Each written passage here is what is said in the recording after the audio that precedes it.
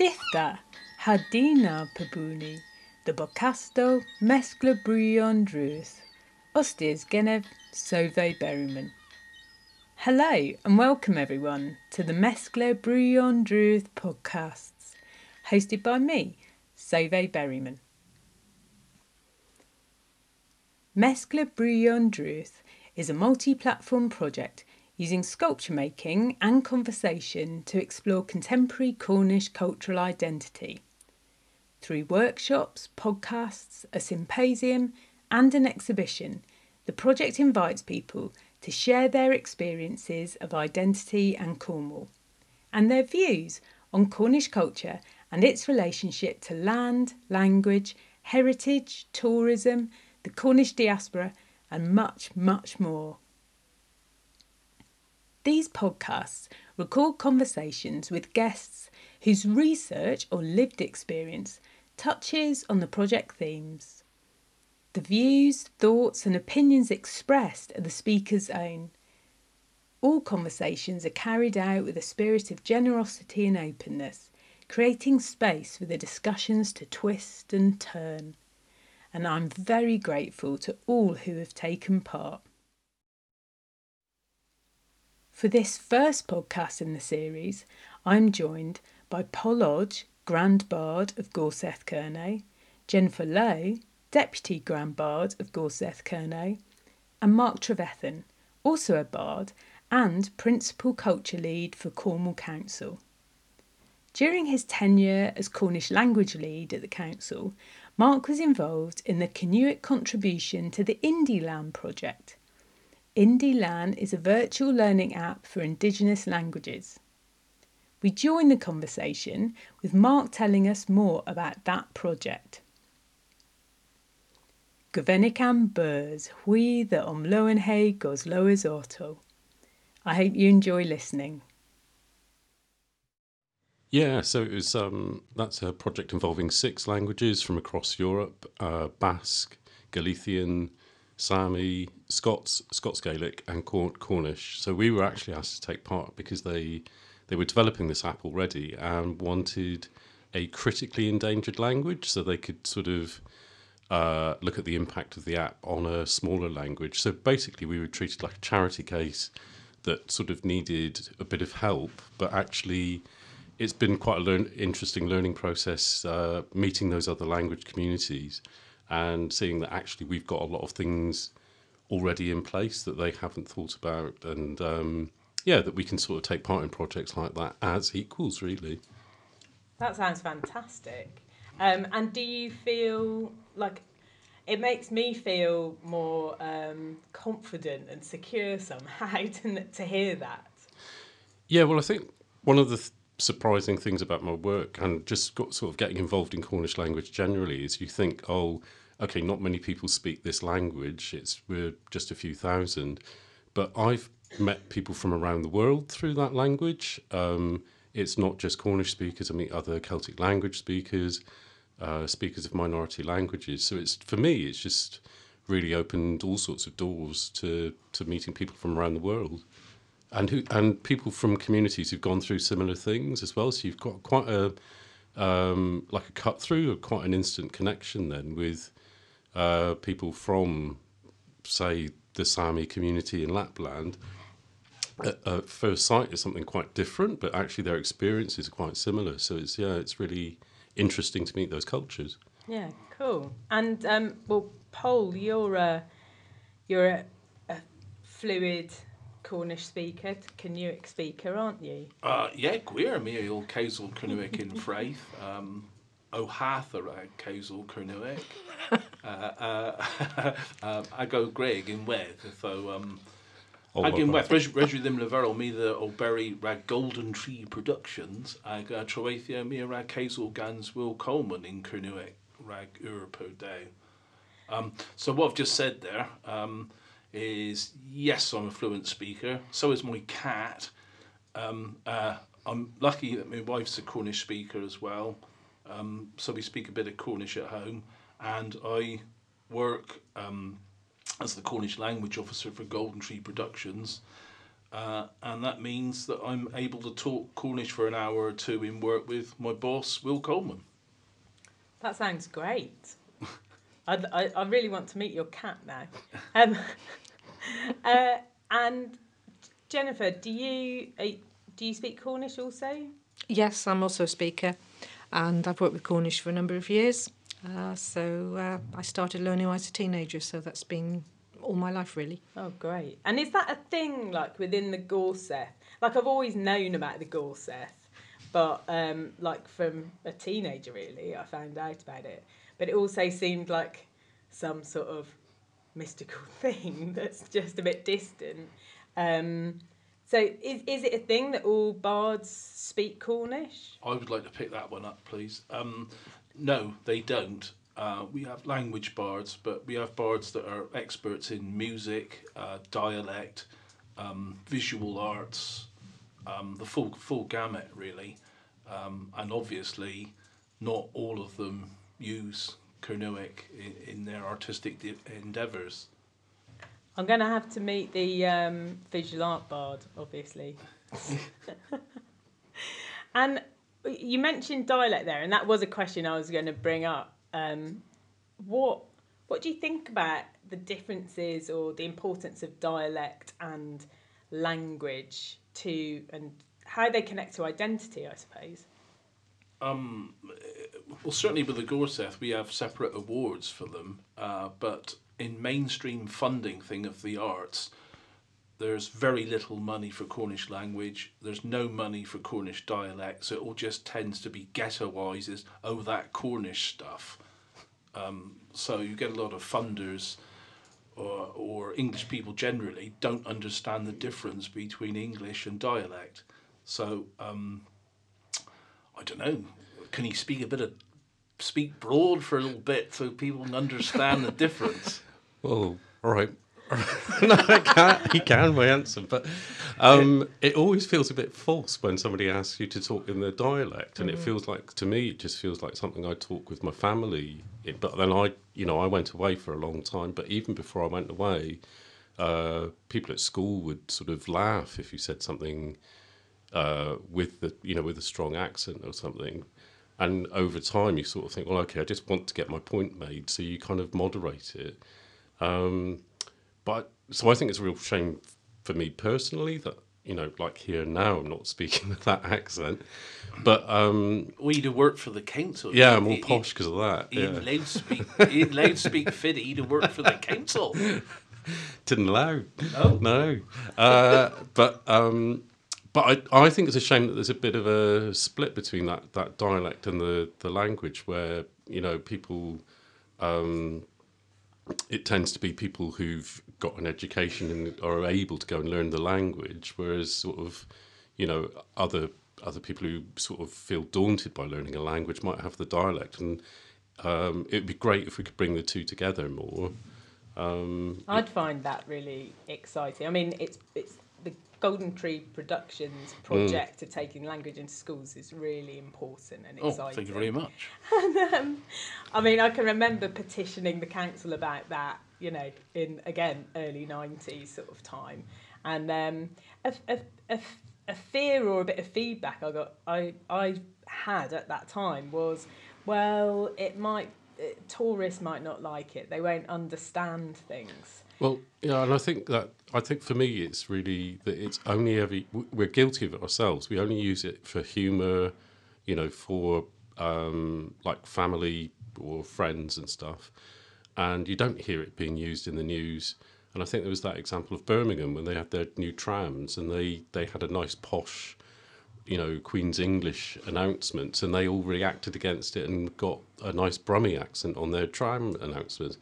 You never hear that kind of thing happening here. All our announcements should be with our accents, really. So you hear it in different contexts rather than just dialect stories, really. Mm-hmm. I mean, the interesting thing too is, when I've had students who are older students, and several years ago particularly, elderly people who were learning Cornish but who had strong dialect, and then the similarities or where language went into dialect becomes really, really obvious, and they get incredibly excited at finding that the words they've used all of their lives actually come from the language. And you don't find it so much now because the generations are losing it. But back in the 80s in particular, I remember sort of a couple of elderly ladies, well, I shouldn't say that, it's probably about my age now, but anyway, at that point, from St Ives, who were, and it was really interesting to teach that little group because they all had strong dialect.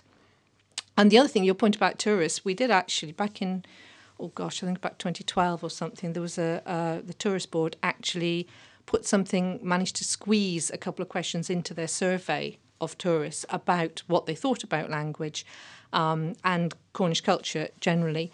And it was a really positive response, which should have really helped. I'm not sure it was really taken up that much, but it was interest. And would you like to learn a few words? Yes, and it was sort of something that could do with being looked at a bit more. I started learning Cornish a good old while ago now, and I'm certainly not a great speaker.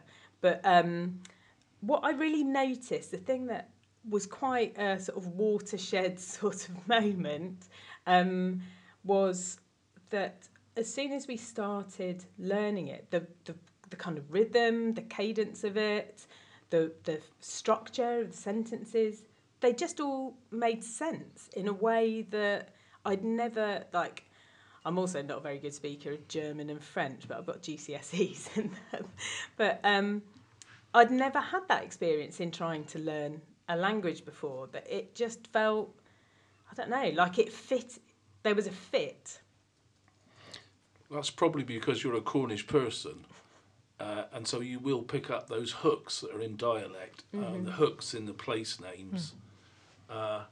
And there are certain phonetics, certain sounds that are common, like a nice long E, common to the language and common to the dialect. So it'll be easy. You will pick up those things. And if you get somebody with a nice broad accent and they actually learn Cornuic to a level of fluency, it'd just sound nice. But was it you that said it's like a half-remembered language for us? We sort of think we've forgotten it, but actually, because of what, like you're saying, that the rhythm and the way we speak, the place names, somebody said it's like a half-remembered language. So there's like in the sort of muscle memory or something. Well, we're just used to these, these places like Rosudjan, Tregavethan, all these sort of long names that tumble out of our mouths, and we're used to saying them without further thought. That if I was to learn Korean, it would be completely fresh, whereas actually we've got this inbuilt memory of bits of the language. We just can't string a sentence together, and that for me was the revelation. I just went to my first Cornish class, wanted to say I could tell the time or something, and hearing it spoken was just such a revelation. It hadn't occurred to me it could be used that way. And so it was sort of that unravelling for me of I wanted to learn it, but just hadn't heard it spoken, and it really quite an emotional reaction to it, really. When did you hear proper Cornish language for the first time? For the first time, perhaps bits in the 80s, but properly, it was when I went to the London class it was after the Ordinalis in 2005. I'm interested in your thoughts on the connection of language and identity and the importance of language to retaining cultural identity or perhaps setting parameters for it. So the reason I ask this is I hear, it's not uncommon that I might hear, the Cornish language has been rebuilt, like in the late 19th, early 20th century. And so therefore it's almost invented. And it seems to me like what we're touching on here... Oh, not that tired old chestnut. I know, but people still say it a lot. Every language spoken today is invented to some extent. Words like computer, internet, website, they've been invented in the English language. We've invented things like Ginamontia, Kes Rolswaith, Gwiazva. So we invented those words just as much as the English or peoples or the Anglosphere invented words for technological things anyway. It's just a marker that Cornish is a living language. Yeah, that seems to make sense. And then, so to think about the connection of it to one's cultural identity, I mean, it feels really important to me as part of my identity that it exists and that I can say the occasional word, I can sign off an email or greet someone or something. Does anyone have any thoughts on that, the importance of... I mean, you must have come across this, Mark, with the Indie Land project. Well, yeah, but actually you saying that, I was more thinking about, like people in my family. I had builders helping out on the house, and they sort of, none of them speak Cornish, but they have that knowledge of it. And their first reaction is, I don't speak Cornish, so it's like an other thing to them. But then let them speak a bit longer, and they're really attached to it, and they really see it as quite important to their Cornishness. And they wouldn't probably put it into words that they value what the Cornish language community is doing. But if it was taken away, they'd be really up in arms, They definitely see it as such a feature of Cornwall and theirs. Mm-hmm. I really, I kind of shared some of the experience you described, Mark, of having lived and worked away and finding that you needed to change or shift your language, and it just happens automatically. That's what I found. And there is a little grief there in that. Well, I think, I could see that happening to other people when I lived in London. So that wasn't specific to Cornish. What I find upsetting is coming home and finding that same experience here. And, one example, I was out with friends, in the pub, and sort of, you can't say that. I can't, I think I just said, where's he to? It wasn't anything that upsetting. And it was like, you can't talk like that if you're an educated person. And it's quite deeply ingrained. It's not healthy. What Jennifer, are you sort of sounded like you were agreeing then? Yeah, I mean, I think that's a change here too, that it's become, because the dialect has tended to disappear, it's become, or weaken maybe, that it's become less common, and therefore it is, and it happens with in many places with dialect in particular, and language to a certain extent, that it gets seen as, because it's minority, you need the majority language, you need the majority way of speaking in order to advance, and therefore it's seen as something that will hold you back originally. And as part of the decline of languages is when minority languages, when they're seen to be not an asset, and if anything, the opposite. And I think that's turned round an awful lot. And you look at a lot of language communities where the language in particular has become more of an asset, and to a certain extent the dialect. I'm not sure we're quite there yet here, but it is important. The other thing is that languages actually reflect the land and the culture and the environment that they come from. The numbers of words you have for particular things reflects the culture. So, there's a big emphasis. There's lots of words for country or parts of country and so on in Cornish, in the same way as another, the old adage is that the Eskimos have 26 words for snow. It's that sort of thing, that the language and the culture are inextricably mixed. It mirrors the culture. Part of culture, of course, is history, and something that all Cornish people, whether they speak dialect or not, whether they speak Cernyweg or not, is a sort of PTSD from the historical trauma of what went on in the Prayer Book Rebellion. Because we basically, most of Cornwall was Cornish speaking. It had Cornish as its mother tongue. Basically, all west of Bodmin and the southern edges of Bodmin Moor, and one or two spots in North Cornwall, and that was wiped out overnight, and everyone forced to learn English, and that sort of trauma is sort of keenly felt by everybody. We all speak English now, but the majority of us used to speak Cernyweg, and the changes around that that's had some kind of effect. It's sort of a shock on the Cornish psyche, and that's something experienced by all people, no matter what they speak. It's interesting how different communities deal with reviving languages. Or there's also a term, actually, it's applied a lot to, in these days now, by linguists, to particularly Aboriginal languages and Native American languages, reawakening. In other words, languages that have been dormant for a while, which is a much nicer term, really, of reawakening something which is really important and a part of your past. But there are I was talking a few years ago to somebody from one of the, and I can't remember which one of the First Nation Native American languages, who said that their problem was that although the language had been passed down to a certain extent and there were still a number of speakers, it was seen as something really precious and ceremonial.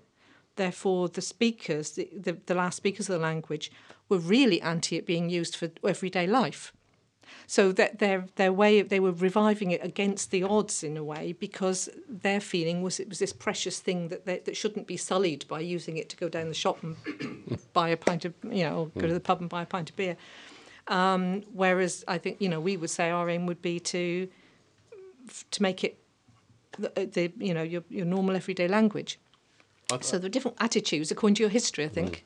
I think that was very true of the early days of the Gorsedd. Yes. Cornish was used exclusively in the ceremonies of the Gorsedd, but not in everyday life. When our reawakening happened is debatable, but I would probably place it around about the 70s. Formation of Coethas and Yaith, newly formed Cornish Language Board, the CESVA. I think there are different stages, because because your revival's going back to the early 20th century, well, late 19th century, really, the seeds of it. So it's just, but we've not got as a process. Not as a community language. No, community language. Probably looking from the 70s on. But was it hearing it sung that? I don't know. I just get the impression hearing it sung, particularly like by Brenda Wootton, that then you're starting to lose that purely ceremonial thing. It's starting to be more of a social thing, and then did that feed down into it becoming into more of a sort of everyday social language? I don't know. Quite possibly, but Brenda Wootton was a bard, and all the Cornish songs were written by Richard Gendel, also a bard. So it's quite interesting. They were instrumental in reawakening Cernyweg as a community language. I think it's partly about critical mass too. The interest in it, when the interest grows to a certain amount, then you've got enough people that aren't isolated from each other to actually start speaking. And there were children being talked to in the 70s, and the music revival was going alongside the language revival. So I think there was a bit of a touch paper point then, because you actually had enough people to make that start to become a reality. It's interesting what you say about that, talking about, the preciousness, keeping the language just for precious moments, or using it for the everyday, and just sort of connecting that to more contemporary politics, I suppose, that we've been going through this experience of a sort of protectionist, populist set of attitudes within politics, and that actually begin to sort of suffocate culture and suffocate things, rather than allowing something to be mundane. I mean, I often say I think wondrous things are within the mundane. They're not on a plinth. So if someone were to say hello to me in Cernyweg in a shop, I would be like, that's marvellous. And particularly if it wasn't a tourist shop selling a cushion with poldark on it. But just, I don't know, a laundrette or whatever. I think that for me was the unexpected thing about learning Cornish. I sort of had seen it as, okay, this is important to me as a Cornish person, but actually I think the exciting thing about it is that actually you meet people who want to do new things with it, so like films, songs, music, all sorts of things, and you just think, oh, this is actually, it's not just keeping our heritage, it's actually creating new culture, and you just don't know where it's going to go, and I find that really exciting and invigorating. And maybe there's something in that as well around, again, connecting to how social attitudes are changing. So rather than a sort of top-down direction, oh, those poor people won't be able to understand this, so we'll do it this way. Kind of trusting audiences to, as you say, kind of just enjoy the sound and familiarise themselves with the sound and the cadence of it, and slowly the language just becomes more commonplace. It is. It's about returning the language to the people, basically, because language is only owned by its speakers. You know, it's not, nobody owns a language. It's in the mouths of speakers, and it will change and it will develop, and it should do. Otherwise, it's not living. Yeah, absolutely, but to achieve that, to get it back to the people, you have to overcome several centralist, imperialistic forces, government.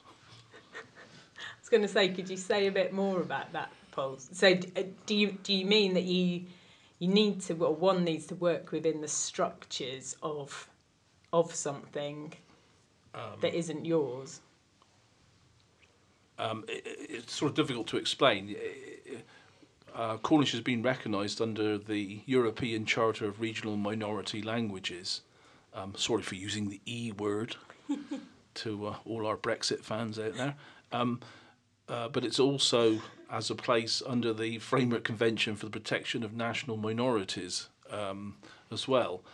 Now, although the UK government ratified these Council of Europe charters, that's Council of Europe, not European Union, the thing is they've dragged their heels. There's no central government funding for the Cornish language. So when we go and see our Celtic brothers and sisters in, say, Wales, they have a fantastic amount of sort of resources and stuff. So the very act of speaking Cornish it's almost like you're manifesting a sort of independent spirit, and that attracts a lot of people. But the forces of imperialism, English imperialism, are huge. I think it's how you create the opportunities within existing systems so that the language is seen with the same intrinsic value as other languages and as the majority language, and it's the ability to do that which helps.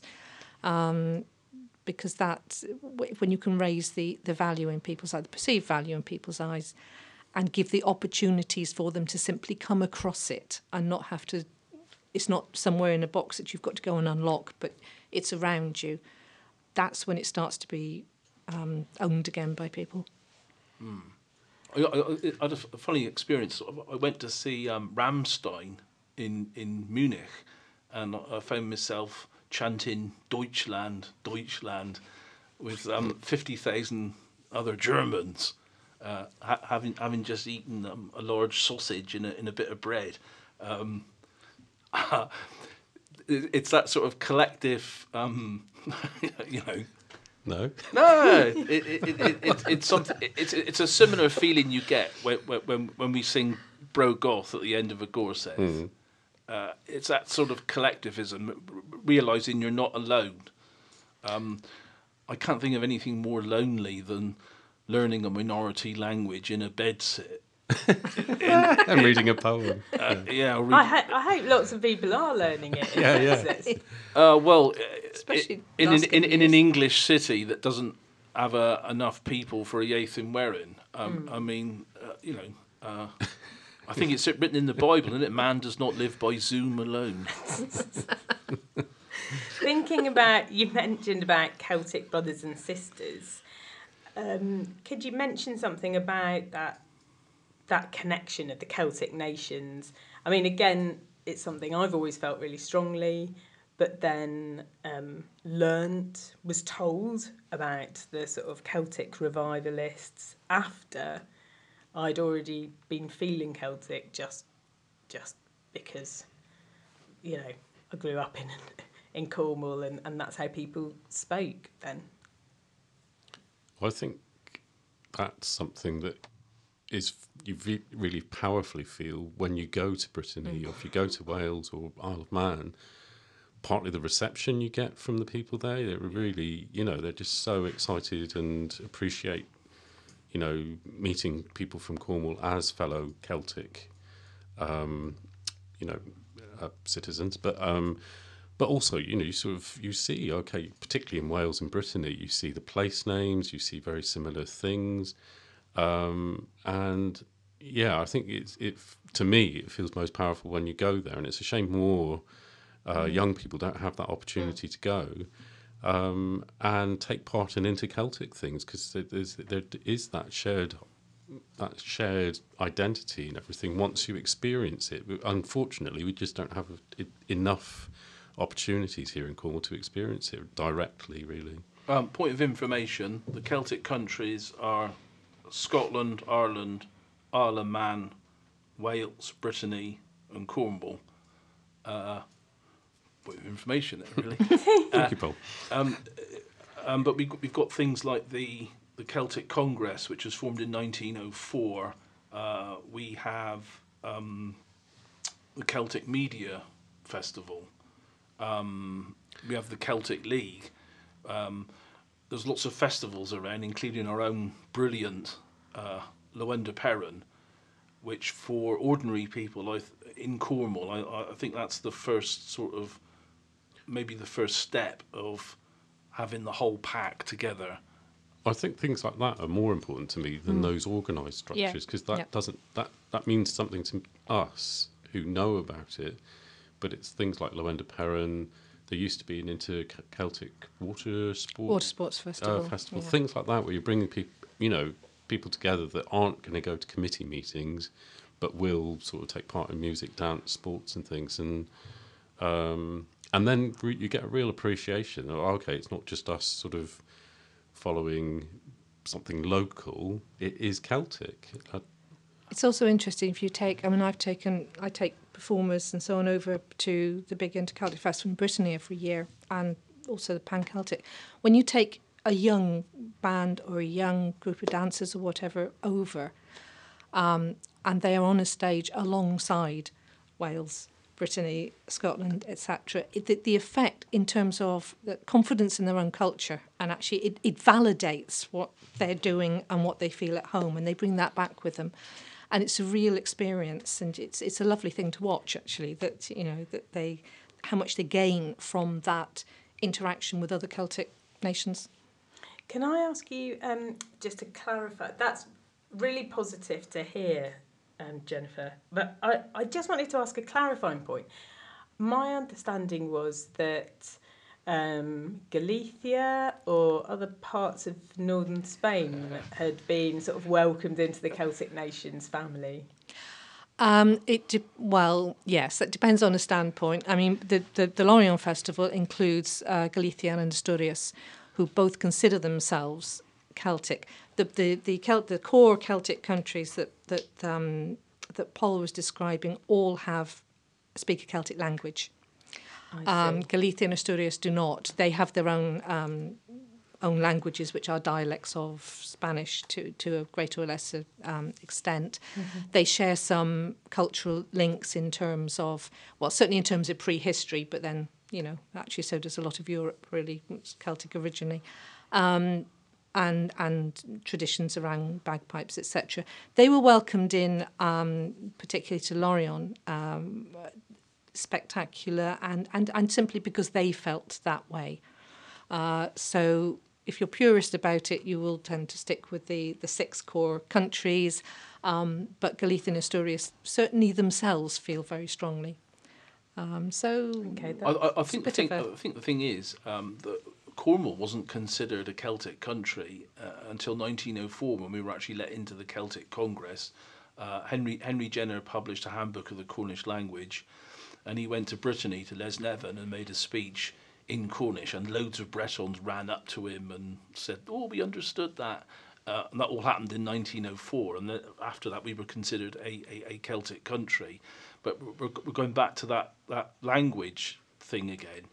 So I'm not being purist about it, but in modern times, the Celts really know how to have a party, and we produce some of the most astonishing art in every media known, and there's a lot of people that say, "Oh yeah, well, we'd love to belong to that Celtic family."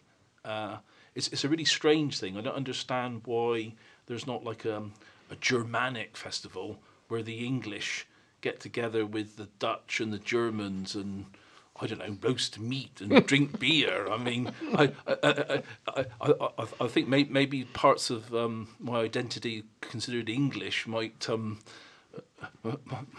be dusted off if I could join in such a Germanic festival. But I mean, that's all hypothetical. The fact is that there are brilliant inter-Celtic festivals all over. And just thinking about that as well, and thinking about these dates, etc. Again, I hear it in Falmouth. I also work as a plumber, so I go into people's homes and just get chatting, and it's really common that people might say, "Yeah, but it's not really an authentic cultural identity, is it? Like, how can you evidence that?" What's your view on that? I mean, I can almost guess, but for the sake of our conversation about this notion of authenticity. Well, I would say for a start, actually, if you look at commentators from Carew onwards, and probably before that, the notion of Cornwall as a country, as a nation, was there very early on.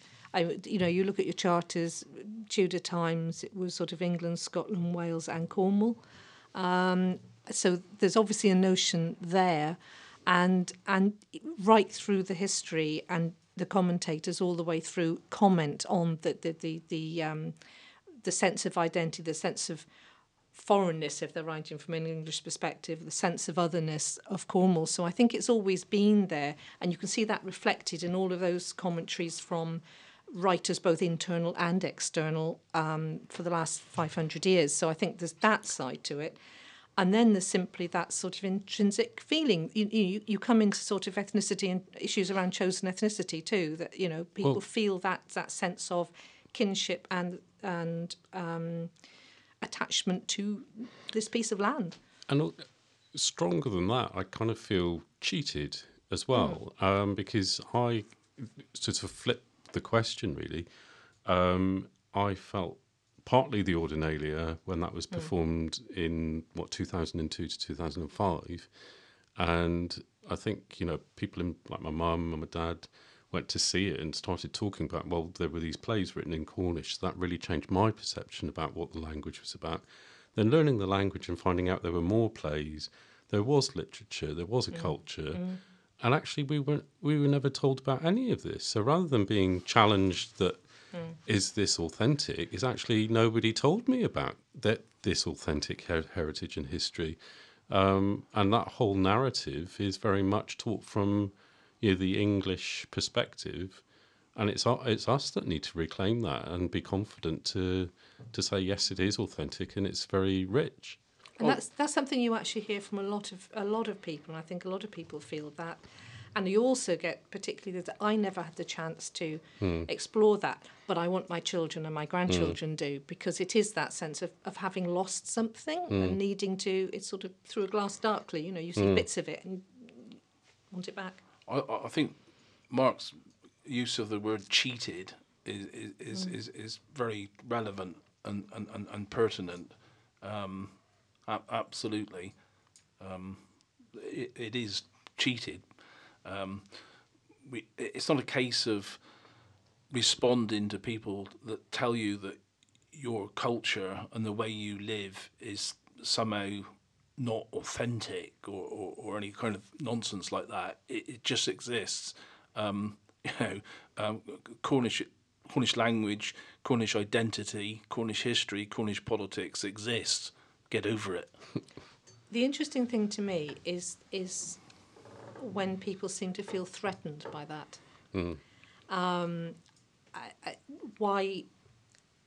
It's as if you're challenging a status quo or a frame of reference they have in their heads that then says, we don't like this and we're threatened by it. And I've always found it really strange when people seem to be extremely anti or against and dismissive of Cornish culture, Cornish language, and take that view that almost, as I say, almost as if they're threatened by it. Mm.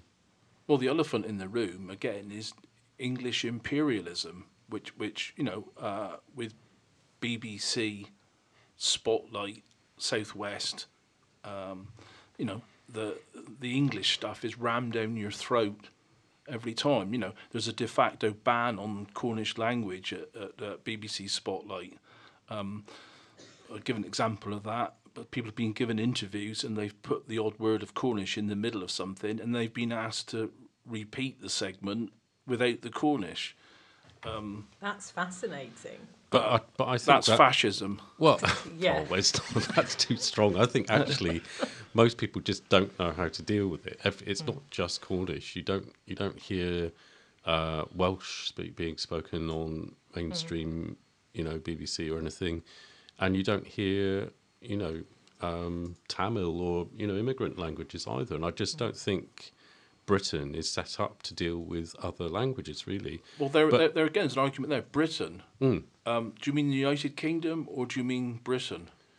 Well, either, because what I do mean is that I think we're getting better at being more confident and being more positive about what we're about, and actually saying this is how we want to present ourselves. And I think that's part of the for me, that's really important to be able to say, look, we've got these things. I don't think people are really interested in other people's histories, i.e. ours, but they might be more willing to engage with, new things that we're doing, different stories. It's always that human story that people can click with easier than a challenge to your whole identity. So, yeah, I'm interested in how do you actually, rather than get the BBC to show a few words on a news clip, how do we get whole programmes on the BBC told from our perspective? Well, it's a strange thing, Cornwall, isn't it? It's different in terms of its constitutional position, in that our head of state is the Duke of Cornwall, not Her Majesty the Queen. And, I don't know, millions of pounds go into the Duchy of Cornwall every year. But at the same time, we don't have a team in the Commonwealth Games. So it just seems one minute we're a shire county when it suits the powers that be, and the next we're something different, but we're always on the losing end of it. Just look at there's lots of things. Everyone says, if you talk to anybody around the UK and they say, Cornwall's a lovely part of the world, why haven't we got any national parks? If it's lovely, why haven't we got any national parks? Not lovely enough to have those. The way they're run, or whether you'd want them or not, is irrelevant. The fact that we don't have them, even though everyone agrees that there are bits of Cornwall that are very beautiful. Right. Other things like prisons. I know this is maybe a bit left of field. There are 3 prisons in Devon, and there's none in Cornwall. And having, if your life goes, if your life goes off the rails and you get sent to prison doing custodial time, people in Cornwall suffer twice: once for the sentence and once for having a complete cut off from support from friends and family. I agree things like that are important, but I think you could sort of say you could still just be a county of England and argue that services like that, hospitals, prisons, whatever, should be local. But I don't really see that that's doing anything to change our constitutional status. For me, that should need to be grounded on our culture, identity, and actually saying there's particular things here that are different, that are not being fully recognised, and actually we want those put in place. And I think it's really interesting seeing what's happened in Wales. You know, if you went back 20, 30 years, they didn't have that confidence, that swagger that they have now. And So it are you suggesting we do like the Welsh did? No, Paul. Well, the element that I am some suggesting ways. we do, I think they've been very clever in using media to project their culture and create all sorts of opportunities. So if you're a young person in Wales now, it's not like learning Welsh is pointless. I know not everybody wants to learn Welsh, but there is a point to learning Welsh because you can get a job, you can take part in those industries and be a part of further projecting that. And I just think it's something that's inclusive. You can see there's a future for it. It can grow and do all sorts of things. And you can see that there's potential for that here. But our culture is repressed, and we have lack of services in education, prison service, health service. We've only got one general hospital. And I think all of those things are linked in that we don't have a very low degree of self-determination. Things are done to us. And that includes media and culture as well. Well, that's true, but then I think that's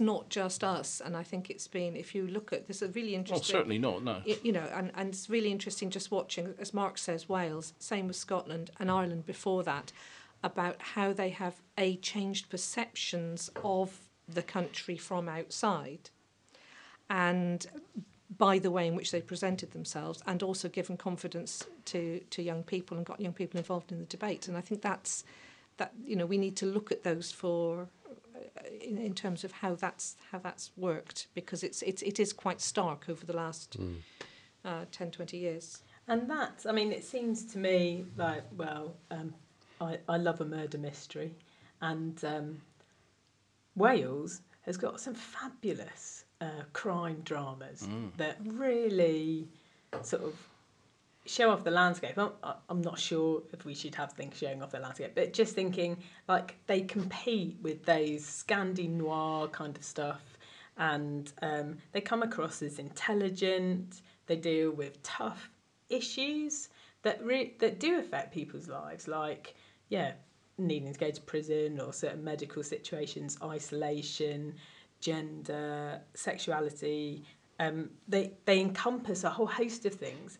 Whereas the programmes we have, for instance, around Cornwall, I mean, I can remember when Wycliffe was on telly, and then, of course, Dr. Martin. I mean, neither of those really had any interest for me at all. It was so just vastly disappointing.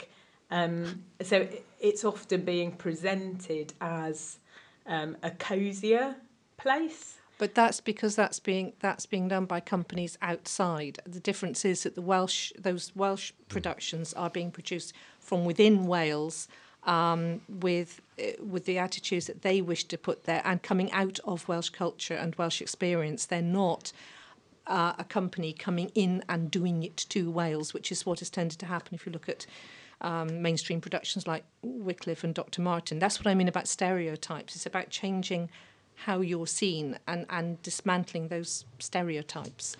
And you can only do that from within. And part of that is actually, I mean, Wales has built up its film culture. And we've improved ours quite considerably. Indigenous culture, Indigenous film provision, if you like, and media. But they also have the ability to do that and influence it, and put the enticements there as well. And we know that we've got fantastic writers. We always have done. We're really good at telling stories.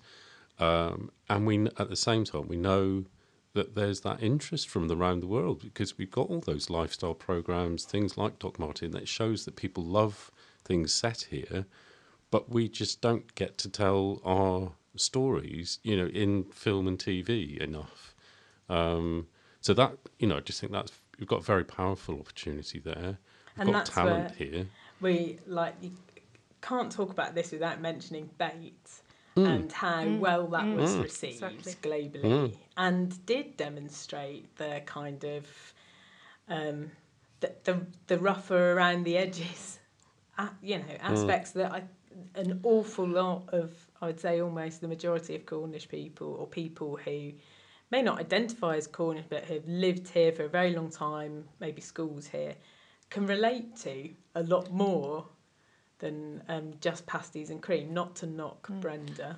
And that's coming off, and that's independent productions, independent shorts, and then working through film festivals and things, rather than the broadcast media. And that's why the push around Cornish TV and Cornish broadcasting, because the difference is that those sort of productions would be broadcast where there's a possibility within, say, Wales or Scotland, and then be maybe networked out. We don't have that to start with. So the opportunities, and therefore the way of generating the returns on those, is not there to enable the bigger productions to happen from within Cornwall. But having said that, we've got a brilliant independent film sector, and we've always punched above our weight, and won quite a few prizes at the Celtic Media Festival. But the audience for that, or the ability to get that out to a wide audience, is different. Yeah, that's the thing. And like you say, getting the income from that's all commissioned. Yeah. And broadcast in other places, and that's the bit where we've not got the industry. It's still that extraction really of our creativity. Yeah.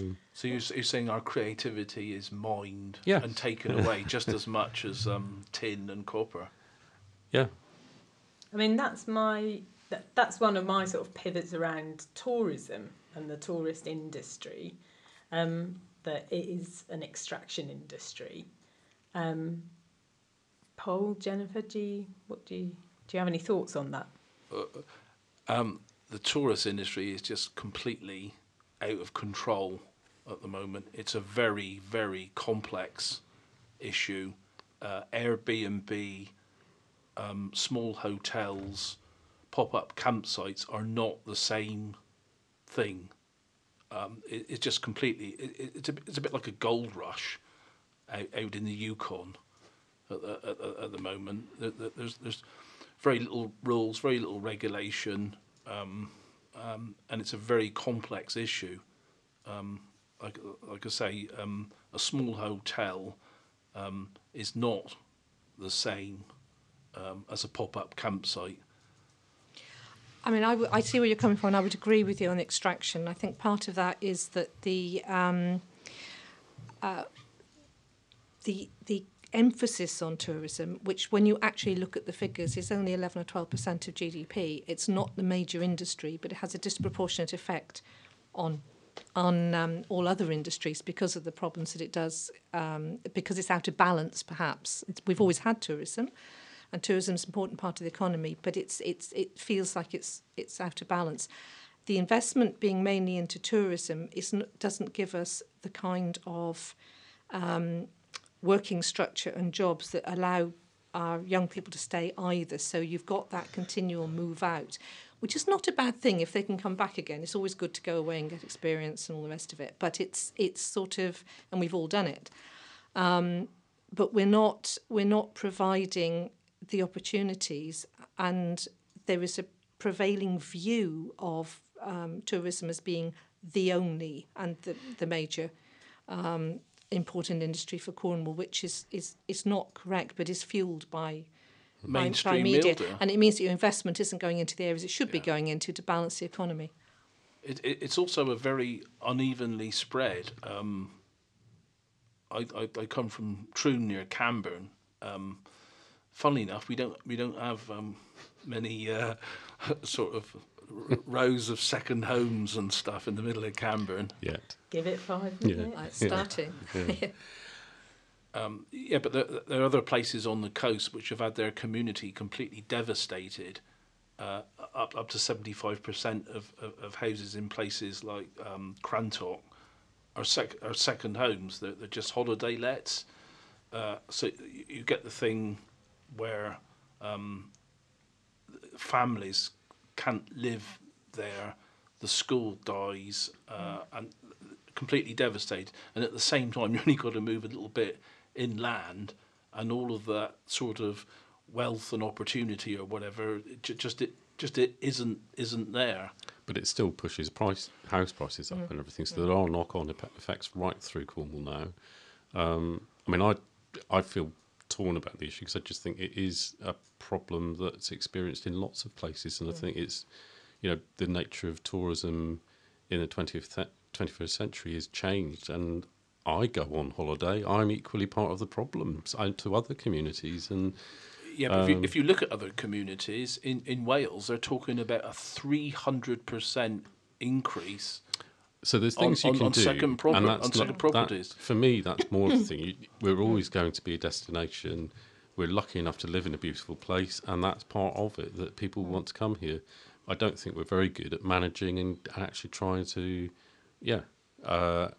either tax second homes. I would personally favour some sort of congestion charge because I think a lot of the impacts are from transport and on services. There's other things, but those. Yeah, there's lots of ways. If you actually look outside at something like the Lake District, I mean, the bulk of their tourism actually occurs within a national park again, and so they have control. They can sort of regulate it. Well, only up to a point. I mean, I think it is becoming. It's not just Cornwall, it's not just Wales, it's now percolating in a lot of other areas, and for that reason, there's more notice being taken of it. But the problem is you need the control and the planning control to be able to ensure that the balance is there. So you used the word I didn't understand there in Cornwall. Planning? Because there is such a thing? There have been moves, and there have been ideas in Cornwall about having, for instance, having to have change of use to take a home out of residential use into either a second home or a holiday let. So you could at least cap within communities. But that requires legislative change. That's not within our power, and that's part of the problem. You need more local control in order to be able to do that. And you need to actually have a greater degree of transparency around the figures and the benefits and the losses, because so that the importance of it and how far it's out of balance and what you can do is understood more widely. And that's not there either. So are you calling for more control? I would have said more control, but also more data. I think there's, I was at a meeting yesterday talking about this, that it basically, we need, the messages that go out all the time is we must depend on tourism. And the actual levels of second homes, the levels of holiday lets, the levels of property and empty properties and so on are not well understood generally because the figures are not out there. But I think there's a recognition that, like, over the last couple of summers, there's been too much, and actually it's more that it's the spring and autumn where actually you might sustain those businesses a bit more through the year. The shoulder months. Them, yeah. But I suppose in terms of today's discussion, it's interesting looking at Ireland, where you'd go there and you'd expect to go to a lovely pub, have a Guinness, see some Irish dancing and stuff. That's something that we completely, that is just people come here for the beaches, maybe for the Doc Martin, tour or whatever. And it does feel like that's something that I would like to see us work on, to sort of say, you're coming here to a very different place. And I think, like you mentioned the 2012 survey where people did see the language, the place names. I think it was 80-90% of people saw that as part of the experience. And you sometimes get asked, where can I see the Cornish language? And I don't know how you do that, but we don't even have a shop or a cafe, or there is one cafe in Newquay. More of that kind of thing where people could experience our culture. It is. And that's learning from elsewhere, because that cultural tourism is important. It actually fulfills. I mean, it also tends to be year round rather than focused in the summer. But actually, being able to make that the experience, so the culture's acknowledged from outside, would be really, really important. And I think that's part of the threat. I mean, obviously, it's the numbers, the physical impact of tourism, but it's also that that sense that, you're losing things because it's a sort of international kind of tourism that you could be anywhere kind of thing going on. Yeah. Whereas actually if part of the visit is more clearly that you're going to this different place, I think that would be helpful, positive. Does that not... there's something around that concerns me around the chocolate boxing of culture. Commodification of culture. Yes, quite. Yeah. So if we make that the culture is part of the destination, yes, that does seem to be sensible. However, does the culture get sort of watered down to an extent or made a bit more palatable? I don't mean like going to Andalusia and then seeing, a flamenco dance and then going back to your English fish and chips or whatever. It's just sort of just more of a sense that you're aware of it there. I'm sure the majority of visitors wouldn't want to go to a Cornish wrestling display, for example. But actually, if we had those events on and people who were genuinely interested in the culture could come and find out more, and the majority of people at least were aware of it, for me that would be okay. I'd rather that than everybody sort of seeing a fake display or something. It's also about how you promote yourself as a destination. This is the thing too. Are you just simply promoting your beach tourism, or are you actually promoting Cornwall as a distinct place and with a distinct culture? And that's about how we present ourselves, not necessarily putting individual things on, but actually putting the information out there and that sense of what Cornwall is and encompasses. That's, I think, I really like that it's come back a few times there, how we present ourselves, and us taking responsibility as a place, as the people of Cornwall, and obviously thinking around tourism and the impacts of tourism and sort of overarching cultures, sort of setting the parameters. There's so much linked to like climate change and climate disasters that are happening around the world in other areas that really suffer from over-the-top tourism. We've not got much time left. I wondered if there was any sort of last thing anyone had, like a burning, like, I want to say. I think you're talking about that climate change stuff, and I think that's another thing where with Cornwall, that link with the landscape, it isn't just beaches. It's, all of our stories. You were asking about the authenticity of the culture.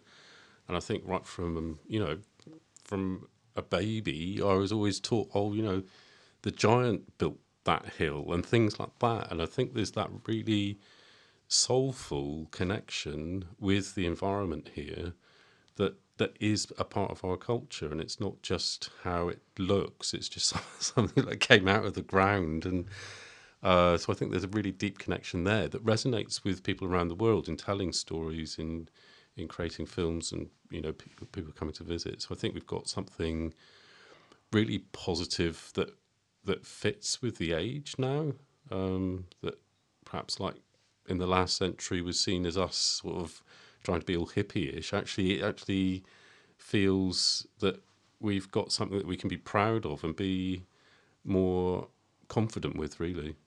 It's quite interesting too. Professor Lovelock actually came up with the Gaia hypothesis while he was walking over Bodmin Moor, which is... I know he's fallen out of favour now because he supports nuclear power, but we're virtually an island, and we embraced wind generation. The first commercial wind farm in Britain was actually at Delabole in North Cornwall. But we haven't had the subsequent investment in our national grid structure to allow us to have offshore arrays. Why haven't we got offshore arrays of windmills and lots of jobs being created in our ports?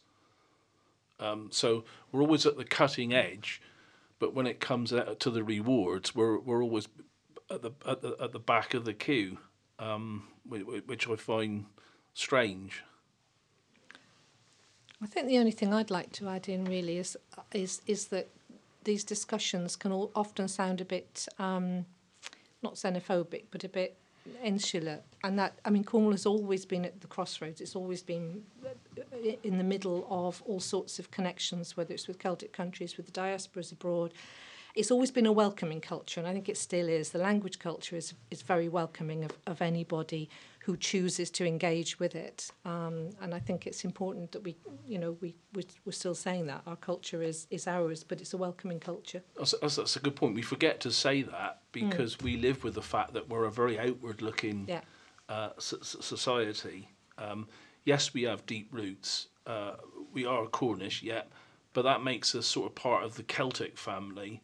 And we haven't even touched on the diaspora all around the world due to the mining. But it's also people who can't choose to be in Cornwall, choose to engage with Cornish culture are very much welcomed. It's not a sort of closed community in any way, really. Thank you. And yeah, there's a huge, there's so much more we could talk about with the diaspora and the responsibilities of the diaspora. Cornish miners' relationship with that overarching sort of colonialism that took them elsewhere. But I'll have to book you in for another hour, basically. I mean, thank you all so much. Really, really fascinating and really generous of you to give your time. Well, Maraz these, Ragri and Chance Causel. Maraz these. Nice. Paul.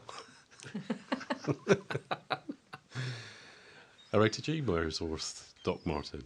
Oh, yeah. All Termin. Yeah. Nah. And Gwelligan of EU Coronation Street. Pew and Gwella Person. Miraz Agas Goslowers. Thank you for listening.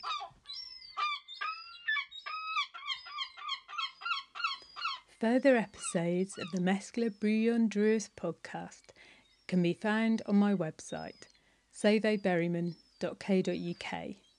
That's SOVAYBERRIMAN.co.uk, where you'll also find guest biographies and a resource page of links to further reading on the topics discussed. If you feel inspired to join the MESKLA conversation about contemporary Cornish cultural identity, please get in touch with me, Sove Berryman, via my website or social media.